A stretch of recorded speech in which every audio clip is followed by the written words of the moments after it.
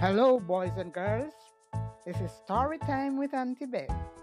We'll be traveling as angels on the clouds to a country far away.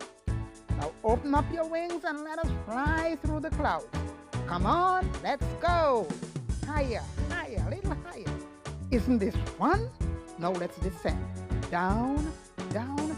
Here we are now. Great job. Now let's get ready for our story.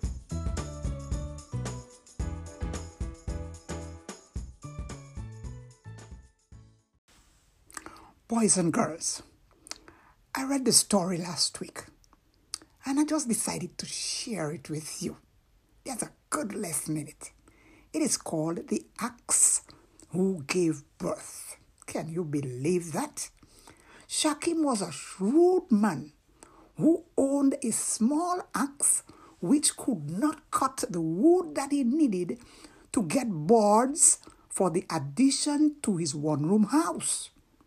He knew that his neighbor Caspian had the perfect axe, a beautiful, strong axe that could cut anything, an axe that would be perfect for the job.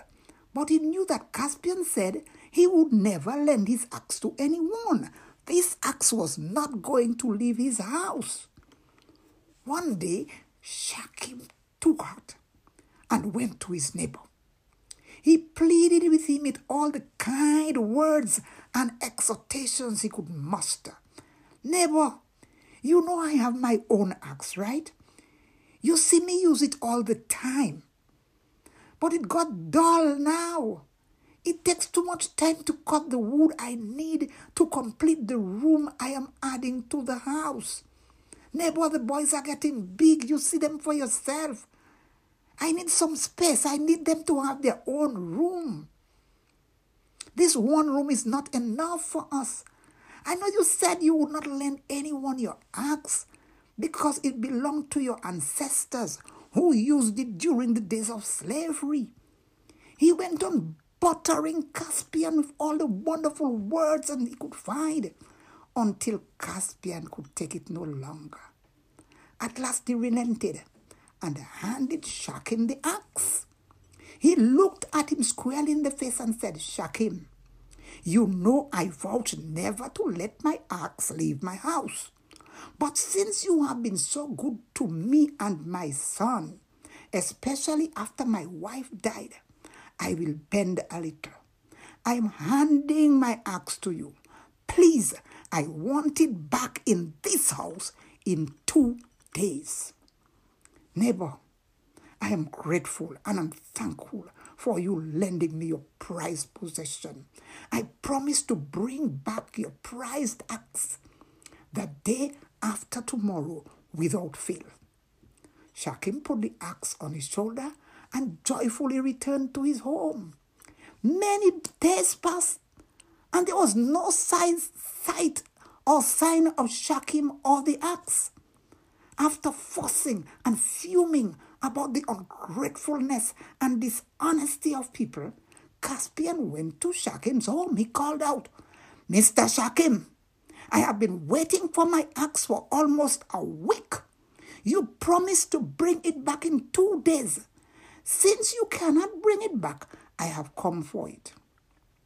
Shakeem quickly replied, Neighbor, you come at an opportune time.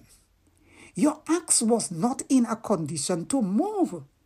Surprisingly, neighbor, she gave birth to a little axe. I was just waiting for her to get a little stronger so I could bring both of them to you. With that, he handed Caspian 2 axes, a big one and a small one. Of course, the small one was the old axe that he had. He refurbished to look similar to his neighbor's big axe. Caspian was perplexed, but overjoyed to have 2 axes instead of 1. As he looked at both axes, he wondered how that miracle could have occurred. Could an axe really give birth? He could not refute it because the evidence was in his hands. He went home A few days later, Shakeem returned to Caspian to borrow the axe again. This time the neighbor was delighted to lend him the axe, anticipating another axe, since he could now begin a business. Again, a few days passed before he finally returned to his neighbor's house to ask for his axes. But he was alarmed to hear the first words from Shakeem's mouth. "My neighbor, I wish I had good news for you." He wrung his hands, sniffing and wiping his eyes. "Your axe was overused and old, so it died. I looked for you before I buried it, but you were not around. Its body was starting to rot, so I could wait no longer. I called some of the other people and we buried it."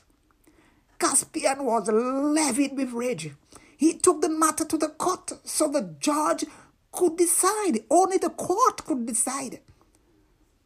On that day, the judge called Shakeem and asked, "Why did you take the man's axe as your own and even destroy it?"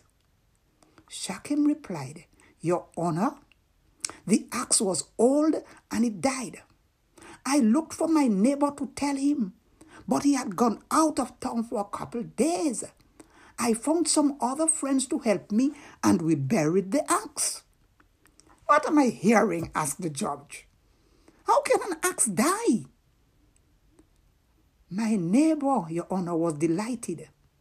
When I told him the axe had given birth to a baby axe, he gladly accepted the baby axe.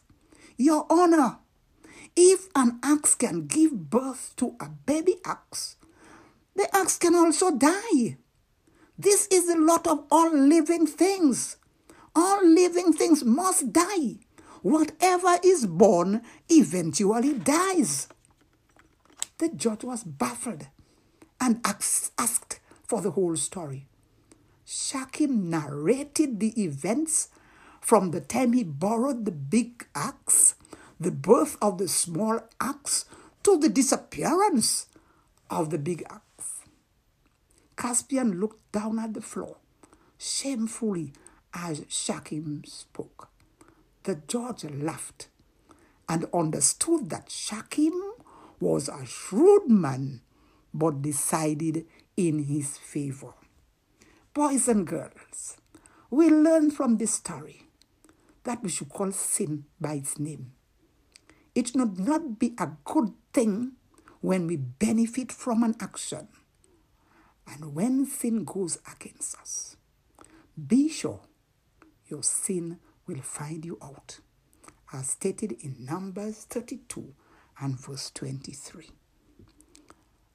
Dear Jesus, help our boys and girls to be honest and not use others to get what